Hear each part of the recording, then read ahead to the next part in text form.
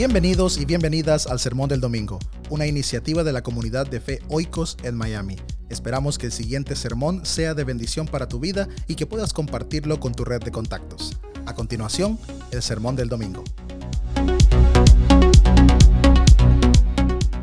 Más de 30 minutos. ¿Ya está grabando? No. ¿Ya estás grabando? Que no dure más de 30 minutos.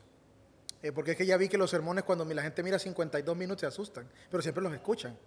Entonces, pero que no dure más de 30 minutos esta lección. Muy buenos días. Entonces, hoy continuamos con esta serie que tiene que ver con el amor, ¿no? Y en realidad es justamente como la base que estamos creando para lo que viene. O sea, todavía esta serie de sermones es la introducción a la otra serie de sermones, que ya tiene que ver un poquito más con salud mental y otras cuestiones relacionadas, pero tiene que ver esto, hablar un poquito del amor y de algunos dichos de Jesús, algunas frases que son muy interesantes, que normalmente interpretamos de manera superficial con los lentes contemporáneos, pero cuando exploramos un poquito más las cosas, nos damos cuenta que los textos dicen más de lo que yo creí que decían.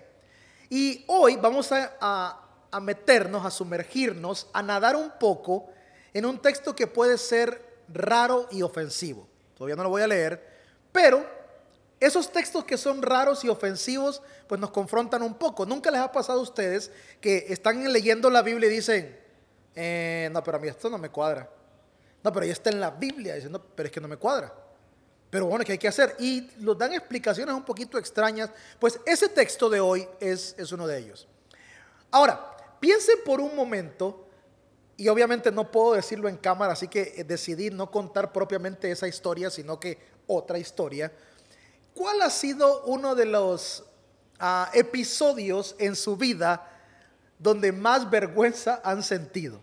Algo que les haya pasado donde más vergüenza han sentido. Para algunas personas, episodios de gran vergüenza es que caminaron X cantidad de metros, si no es que kilómetros, con el pantalón roto, por ejemplo, ¿no? Y nunca se dieron cuenta que andaban el pantalón roto, nunca se dieron cuenta que estaban mostrando de más, y bueno, pues ya, no fue mucho. Otros no se daban cuenta que tenían la etiqueta de su camisa nueva de fuera, y todo el mundo se daba cuenta de la etiqueta y nadie se percataba. Yo anduve, creo, con este pantalón como un par de horas con las medidas del pantalón. Saben que le ponen un tape de color transparente con las medidas acá, y yo no quería que nadie supiera que el jean era nuevo, pero aquí estaban todas las medidas del jean. Entonces hay gente que anda la etiqueta del saco. Ustedes saben que pocos hombres saben que debes quitarle esa etiqueta, aunque sea de tela, debes quitársela, pero hay gente que piensa que no, que ahí se ve la marca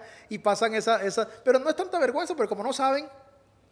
Otra gente ha hecho el oso, como decimos, o el ridículo en otros escenarios. Ha sido totalmente episodios que quieren borrar de su mente, cosas que no quieren recordar porque nunca me di cuenta que fue tan terrible. Son esos momentos cuando uno dice, trágame tierra, pero trágame ya.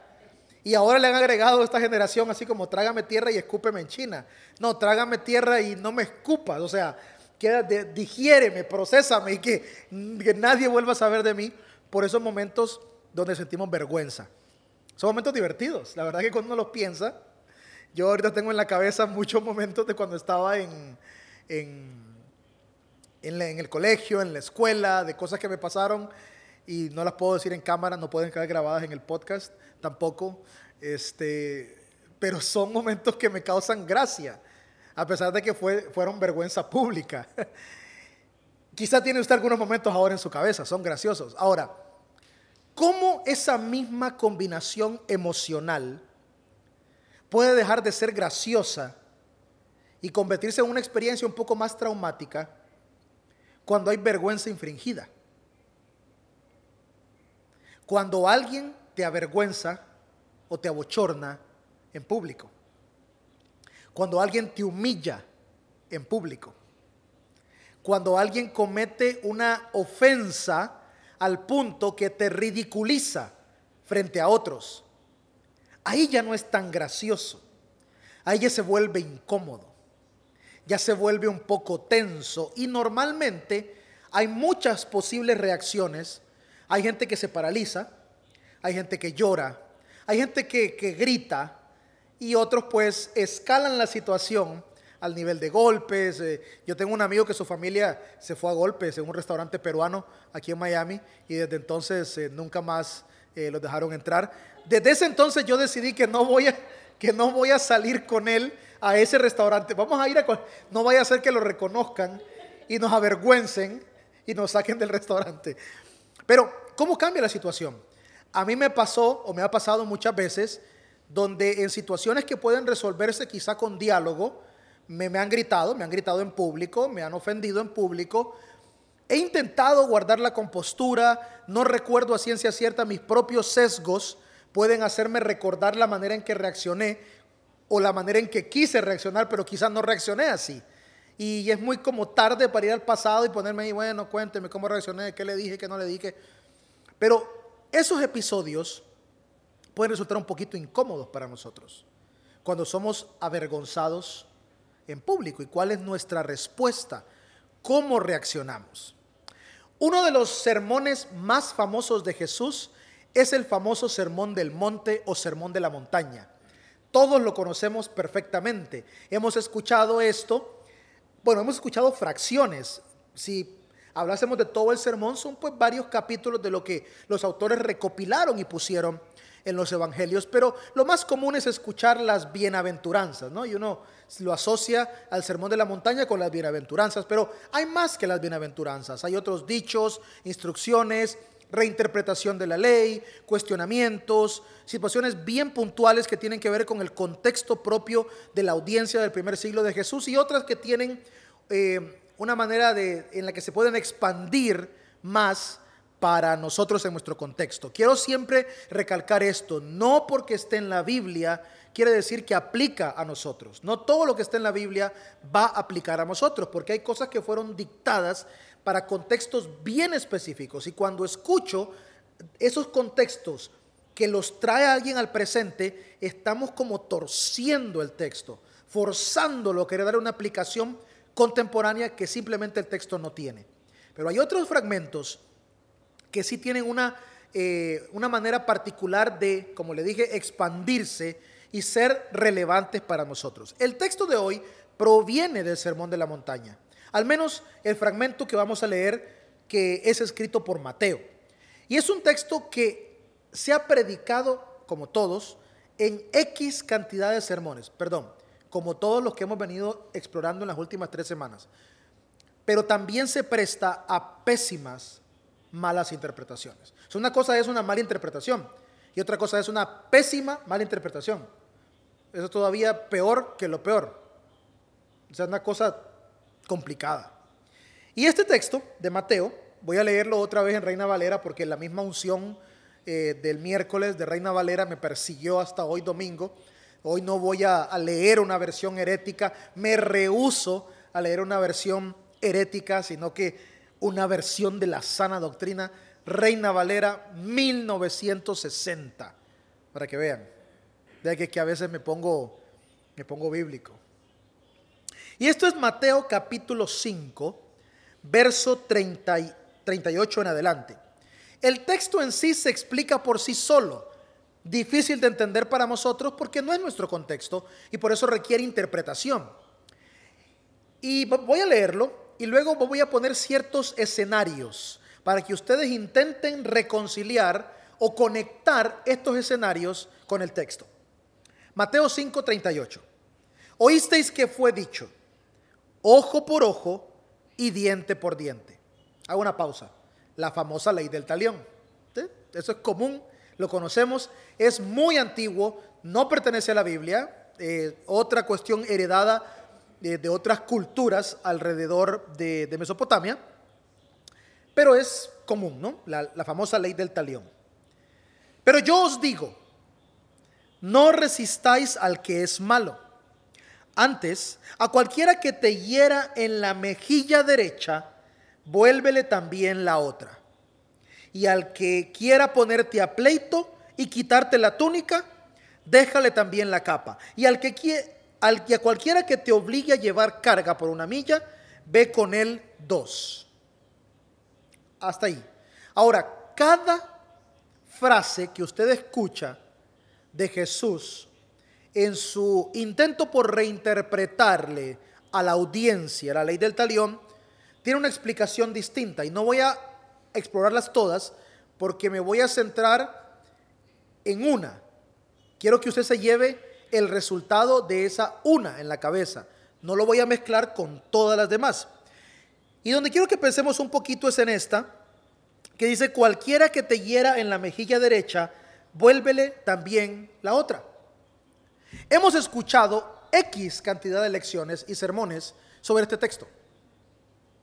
Decimos que es bíblico y que es de cristianos poner la otra mejilla. Nos encanta. La pregunta que yo siempre le hago a la gente, y yo soy una persona bien curiosa cuando escucho a la gente hablando de Dios. Carla me dice que tengo que aprender a ser un poco más prudente, porque mi impulso es saltar y decirle a la gente: hola, disculpe, fíjese que eso no significa eso. Fíjese que eso no significa eso. Hola, disculpe, sabía que ese texto no quiere decir lo que usted está diciendo. Pero como que no es mi rol andar de doctor Chapatín ahí con mi bolsita, ¿no? O sea, no, con medicamento ahí para, o sea, no. Pero escucho gente que dice que es de cristianos poner la otra mejilla. Y yo le digo: ¿y usted entiende el texto? ¿Usted entiende la frase poner la otra mejilla?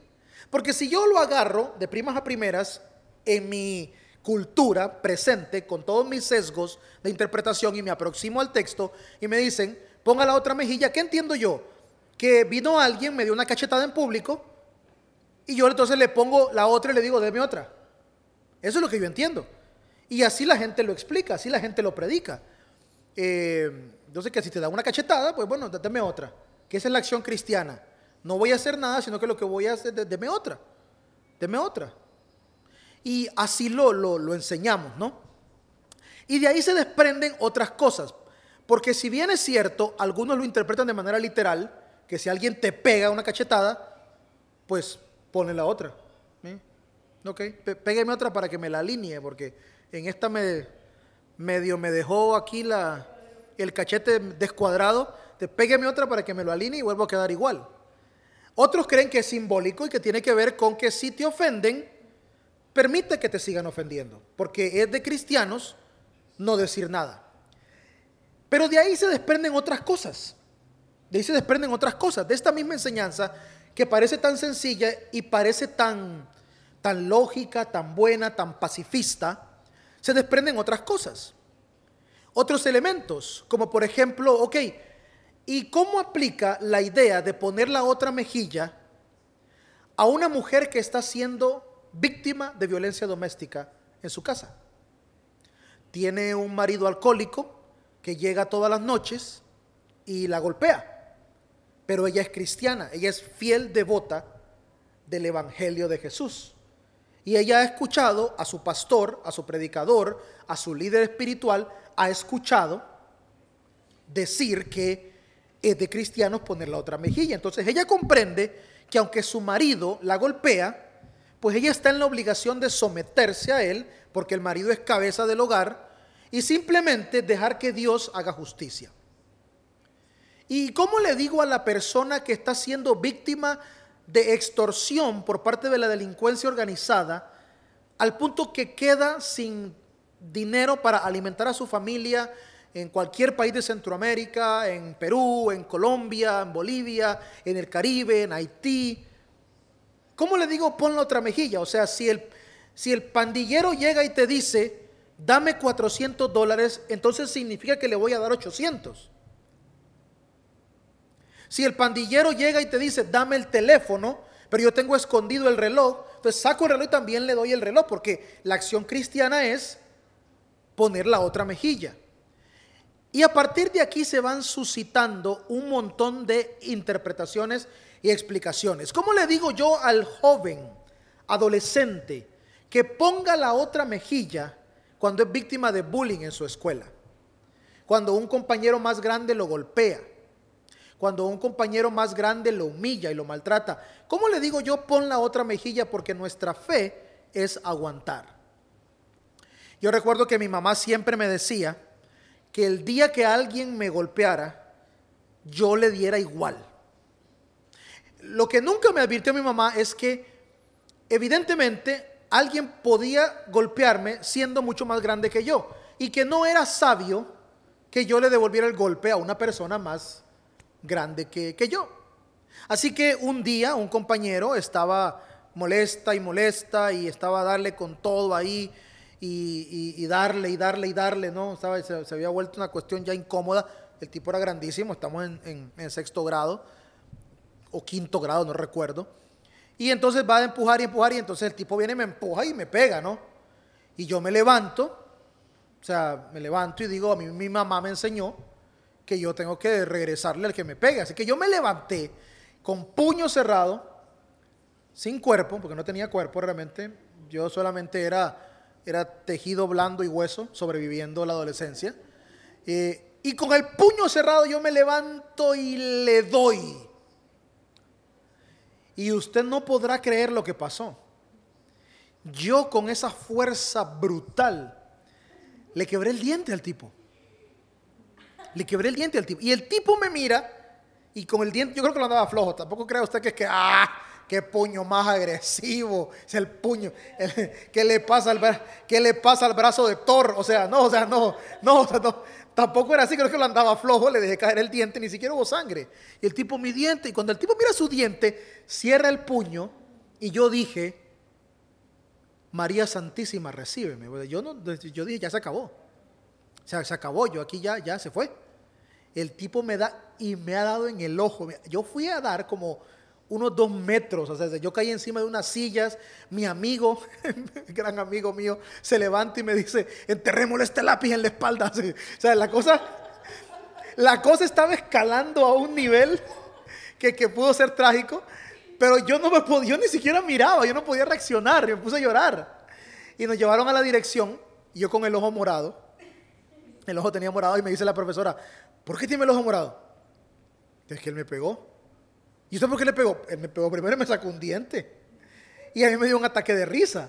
Yo llegué a la casa con el ojo morado, mi abuela me puso hielo, mi mamá llega y ¿qué pasó? ¿Qué le pasó? Que no sé qué. Se peleó en la escuela y mi mamá me mira y mi mamá dice, pero sí le dio su bueno, ¿no? Como yo le enseñé.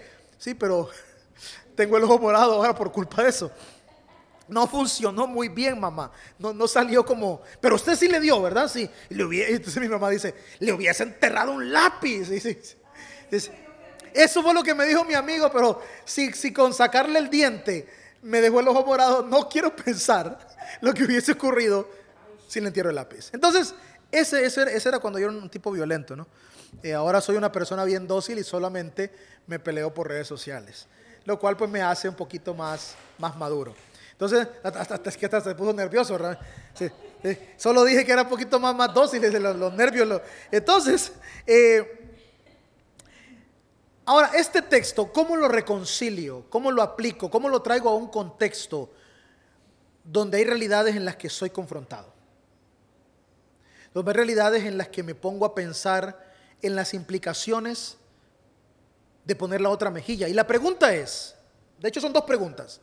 ¿Entiendo realmente qué significa poner la otra mejilla? Y número 2, ¿cómo conecto la idea de poner la otra mejilla cuando hay abuso de por medio? ¿Cómo conecto la idea de poner la otra mejilla? Escúcheme esto, ¿cómo le digo yo a esta mujer abusada sexualmente por años que siga poniendo la otra mejilla? ¿Cómo le digo a la mujer que ha sido violentada, víctima de violencia doméstica por parte de su marido alcohólico, que ponga la otra mejilla? ¿Cómo le digo a esta persona que constantemente sufre humillaciones verbales en público por parte de su familia, que ponga la otra mejilla? ¿Cómo le digo a esta persona que está involucrada en una relación altamente tóxica que siga aguantando, porque al final la justicia es de Dios y que no hay que hacer nada porque Dios tiene el control? Y entonces surge la interrogante: si Dios tiene el control, ¿por qué permite que este abuso continúe en mi vida? ¿Por qué permite que una niña de 11, 12 años sea abusada sexualmente por su tío, por su pariente? ¿Por qué permite Dios que esta mujer buena, dedicada, que sirve al Señor, tenga que ir cubierta con su cuello y su cara todos los días porque su marido abusa siempre de ella? ¿Por qué permite Dios que este hermano predicador, cuando su esposa no se somete, agarre un cinturón y con la parte metálica del cinturón le pegue en la espalda y le diga: esto es bíblico y usted debe someterse?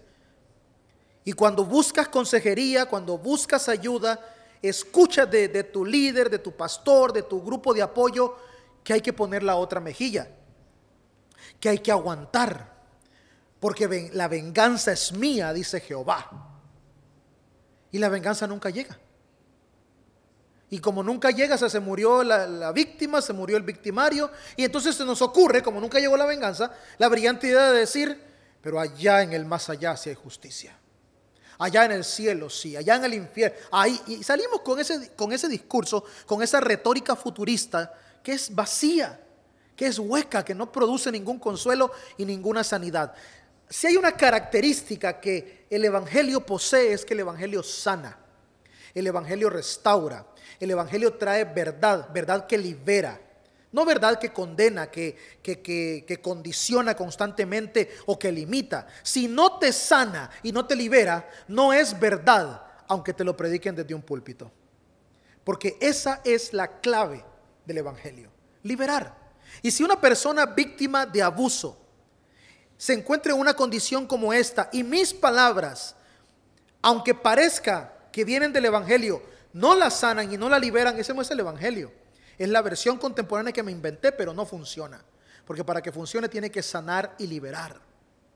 ¿Cómo le voy a decir yo a las víctimas de los familiares de miles, de cientos de mujeres que han desaparecido, feminicidios? ¿Cómo le voy a decir yo? Bueno, pero no se preocupe, que Dios sabe, Dios conoce. Esa es la frase, o una de las frases más huecas del mundo cristiano: déjelo en manos de Dios. Y yo te voy a decir una cosa: eso no es lo que el texto dice. Y voy a proponer una relectura de uno de los textos más difíciles que tenemos en el Nuevo Testamento. Y es difícil porque los académicos que interpretan la Biblia de manera independiente, sin ninguna afiliación religiosa, están divididos entre lo que quiso decir Jesús aquí y la manera en que se interpretó. Recuerden que uno de los retos que tenemos nosotros cuando analizamos a Jesús como personaje histórico que habla de estas historias, dichos o parábolas, es que muy probablemente que aunque Él las haya dicho las frases, lo que estamos leyendo nosotros son las interpretaciones que sus discípulos le dieron a las frases. Porque los textos fueron escritos mucho tiempo después de cuando Jesús los dijo.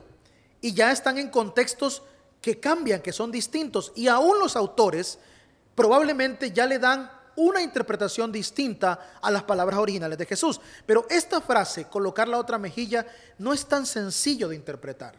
Por eso no voy a meterme tanto, aunque usted me va a escuchar que sí voy a tener un poquito de sesgo teológico a donde yo siento que el texto se inclina, pero voy a intentar mencionar elementos en común que muchos mencionan para que captemos la esencia del texto.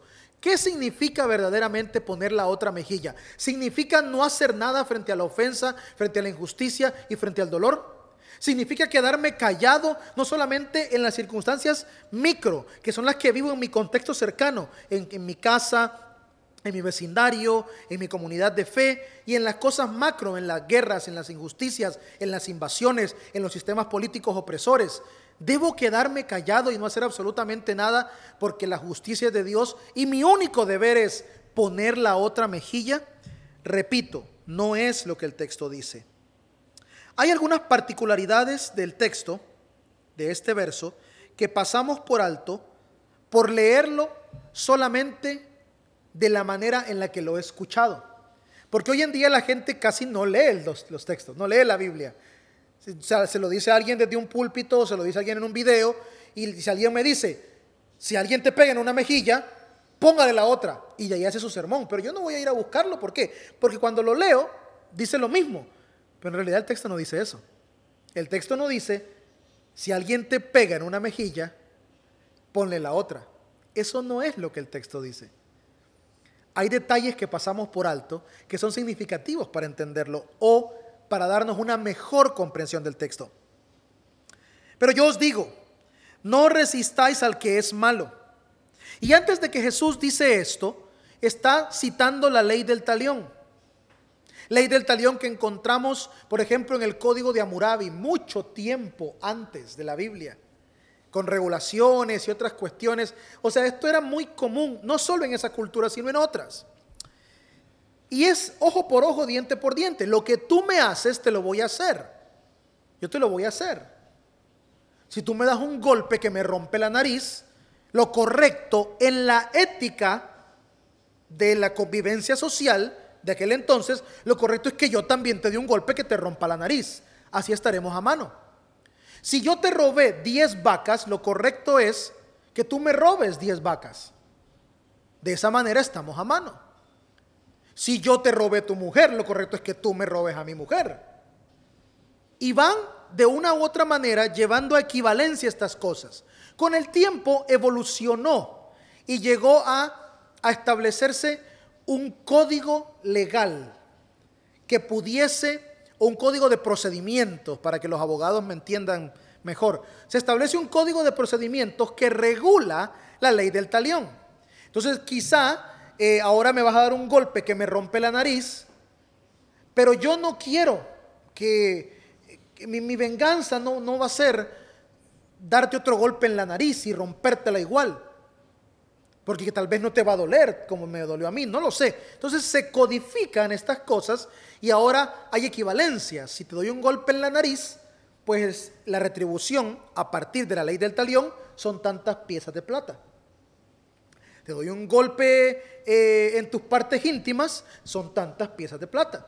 Te robé tantas vacas, tanto ganado, me llevé a tu mujer, entonces son tantas piezas de plata más tu hija, más tu esclava.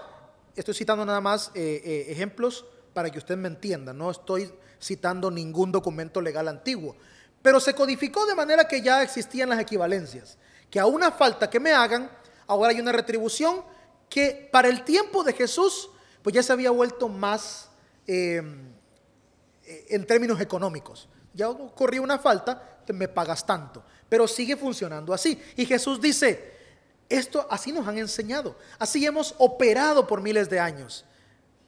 Y este comportamiento, dice Jesús, entre líneas, solamente hace que continuemos con una sociedad y con una cultura violenta que persigue sus propios intereses. No nos ha ayudado a mejorar como sociedad, y Jesús trae otra propuesta. La propuesta de Jesús es: no apliquemos la ley del talión.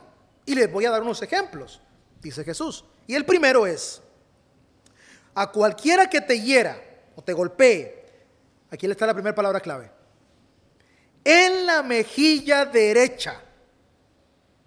No sé cuántos se habían percatado que ahí dice mejilla derecha, y no es por casualidad.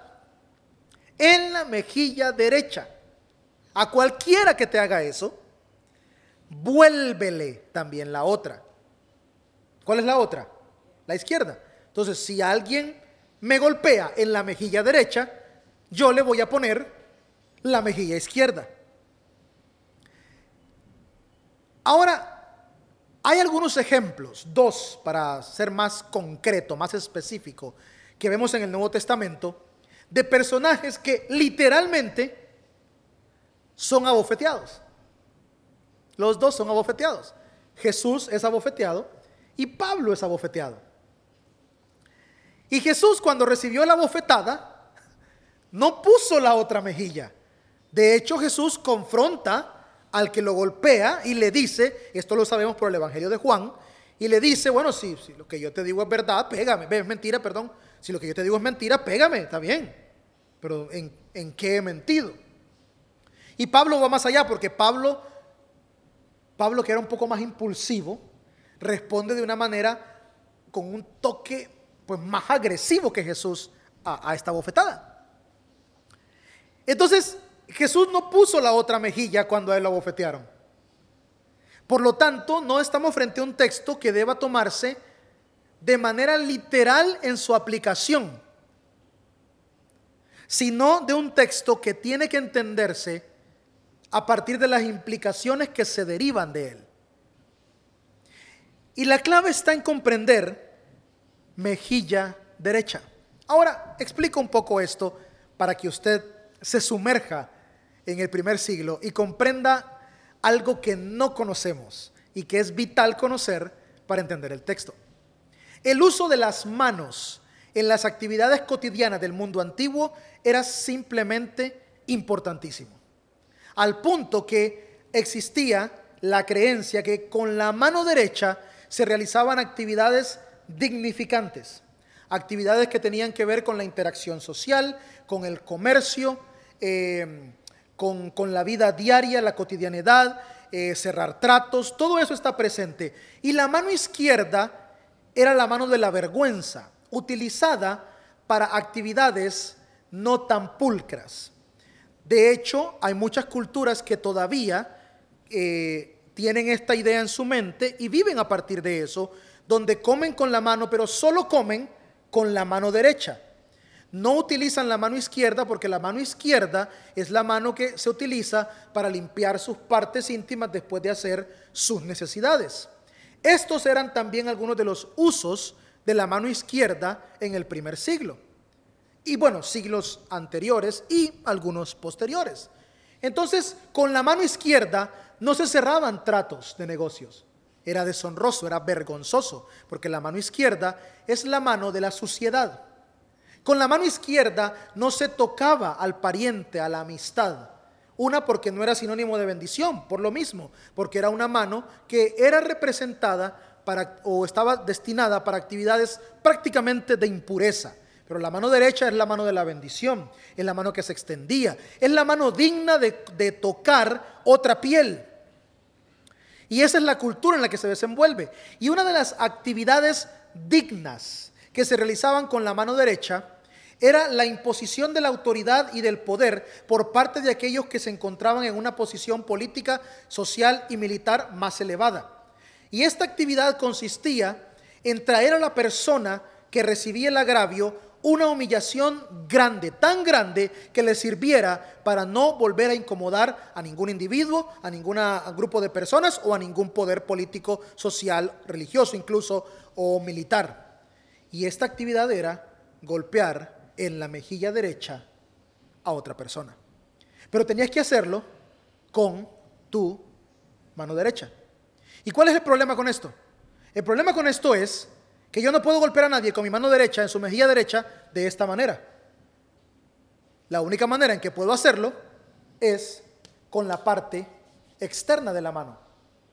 Y esto denota un acto de humillación elevado, de los más vergonzosos que podían aplicarse a una persona en el primer siglo. De hecho, algunos rabinos mencionan números específicos según el tipo de bofetada que se recibía. Y podía llegar a recibir quizá una cantidad elevada de dinero si de manera pública y se demostraba que era un acto netamente injusto, alguien te golpeaba en la mejilla derecha con su mano derecha. Era un acto de vergüenza pública que no solamente le decía al individuo, yo soy superior a ti y tú me vas a respetar. En cualquier término, social, religioso, militar, social, ya dije social, ¿no? Sí. Yo estoy por encima de ti. Y lo hago delante de todo mundo para que todo mundo sepa y para que no vuelvas a cruzar ningún límite conmigo porque yo estoy a otra altura. Era un acto extremadamente humillante. Quien era abofeteado en público de esa manera sufría una humillación terrible. Y por la cultura de aquel entonces, no solo dolía el golpe, sino también dolía el interior, porque te empujaba a una vergüenza pública exagerada. Y Jesús dice, cuando les hagan eso, pongan la mejilla izquierda. Pero hay un problema, porque si pone la mejilla izquierda, la persona ya no lo puede golpear con la mano derecha. Note por favor que Jesús no está diciendo, si alguien golpea tu mejilla derecha, no hagas nada, déjalo en manos de Dios. No, Jesús está puntualmente sugiriendo una acción. No está diciendo no hagan nada. O sea que cuando alguien te diga que es de cristianos no hacer nada, es de cristianos quedarse callado, es de cristianos dejar que me humillen, es de cristianos permitir que me pisoteen, que me abusen, que me golpeen físicamente, que es de cristiano, no es de cristiano. Eso no es de cristianos. Jesús no sugiere nunca que te quedes callado de una acción específica. La única manera de que te golpeen tu mejilla izquierda es que lo hagan con la mano izquierda, y nunca lo van a hacer. Y no lo van a hacer porque es la mano de la humillación y de la vergüenza. Y con esa actitud, con esa acción, pones entre la espada y la pared al abusador sin acción violenta. Destruyendo la ley del talión, en un sentido, si puedo usar la palabra destrucción. No respondas con otro golpe, no te le vayas a golpes. Llévalo a un punto donde no tenga otra alternativa más que cuestionarse y avergonzarse por su acción. Jesús nos invita no a dejar humillarnos, sino a aplicar la confrontación. Pero una confrontación que implique reflexión al otro individuo. Ponerlo entre la espada y la pared. Me golpeaste. Y habían varias maneras. O te girabas parcialmente y le decías, ahora quiero que me pegues aquí. No iban a poder porque tenían que hacerlo con la mano izquierda. O simplemente le dabas la espalda a la persona y le dices, golpéame otra vez. Pero no te iban a golpear por la espalda porque era deshonroso también golpearte por la espalda. Y no podían hacerlo con la mano izquierda porque estaban amarrados. Es ponerle un alto al abusador de manera pacífica y decirle, la misma dignidad que tú tienes también la tengo yo. Y tú crees que con tu acción me humillas, pero yo con mi respuesta estoy poniendo un límite para ti. Yo con mi respuesta estoy poniendo un límite a la violencia que estás ejerciendo sobre mí. Yo con mi respuesta no violenta, con mi respuesta pacífica, basada en el Evangelio, estoy estableciendo un límite donde no permito que me abuses. En realidad, poner la otra mejilla no es dejar que me sigan viendo la cara de tonto, la cara de idiota, la cara de estúpido. Poner la otra mejilla es establecer los límites necesarios para parar la ola de violencia y de abuso y de humillaciones que otros traen a mi vida sin la violencia. Establecer límites concretos, límites que le digan a la persona, no voy a permitir más tus abusos. Y si esos abusos tienen la implicación de establecer una denuncia, voy a establecer una denuncia. Y si tienen esa implicación de que debo demostrar ante la justicia que me has abusado sexualmente, que me has pegado, que me has tratado de esta manera, lo voy a hacer. Y si me has robado, te voy a confrontar. Y te voy a decir, me estafaste, me trataste de esta manera, me vendiste un producto que no funcionó, no me entregaste lo que te pedí. Muchos escenarios se dan, pero en ninguno hay una invitación a quedarse de brazos cruzados, ni a nivel individual, ni a nivel de mi núcleo personal, ni a nivel colectivo. Ven cómo todo está enlazado con lo que hemos venido hablando, porque aún a nivel sistémico la iglesia no puede callar ante las injusticias, la iglesia no puede callar ante el dolor. La voz de la iglesia tiene que levantarse en contra de todo aquello que oprime y que lastima al prójimo. Porque recuerde que no podemos amar al prójimo hasta que no entendemos que el prójimo es literalmente el otro yo. Y eso lo vimos la semana pasada. Mi prójimo es mi otro yo. Es el otro Carlos. Y si hay dos Carlos, debo velar por ambos. Poner la otra mejilla no es quedarme callado y aguantar. Quien te diga que de eso se trata, no ha entendido lo que representa el Evangelio. El Evangelio viene a poner orden, pero de una manera pacífica. No con la violencia, porque la violencia genera más violencia. Lo hemos visto. El que pelea y responde con pelea y hace esto con pelea, eso no resuelve nada. Pero hay un tipo de confrontación que lleva a la reflexión. Y es ahí donde debemos aprender nosotros a poner límites. Saber decirle a las personas, alto, no más, aquí se acabó, no voy a continuar. Saber decirle a las personas, no quedarme callado y hacerme loco. Y dejar pasar las situaciones y los eventos que me han lastimado en nombre del amor y en nombre de la paz. Porque entonces lo que estoy haciendo es permitiendo que la otra persona, que el otro grupo de personas continúen con sus actitudes dañinas, que lastiman, que hieren. Y el evangelio es sanidad. Y a veces la sanidad es decir, no más. No voy a permitir más tus golpes. No voy a permitir más tus humillaciones. No voy a permitir más tus abusos. No voy a tolerar más tus mentiras. Que le vas a contar a mi mamá de que yo fui la que me ofrecí mientras tú me abusabas sexualmente. No lo voy a permitir más. No lo voy a tolerar más. No voy a tolerar más de que le digas a los hermanos en la iglesia que eres un tremendo santo mientras me golpeas ebrio el sábado en la noche. No lo voy a tolerar más. Y los grupos y las minorías son los que más sufren esto.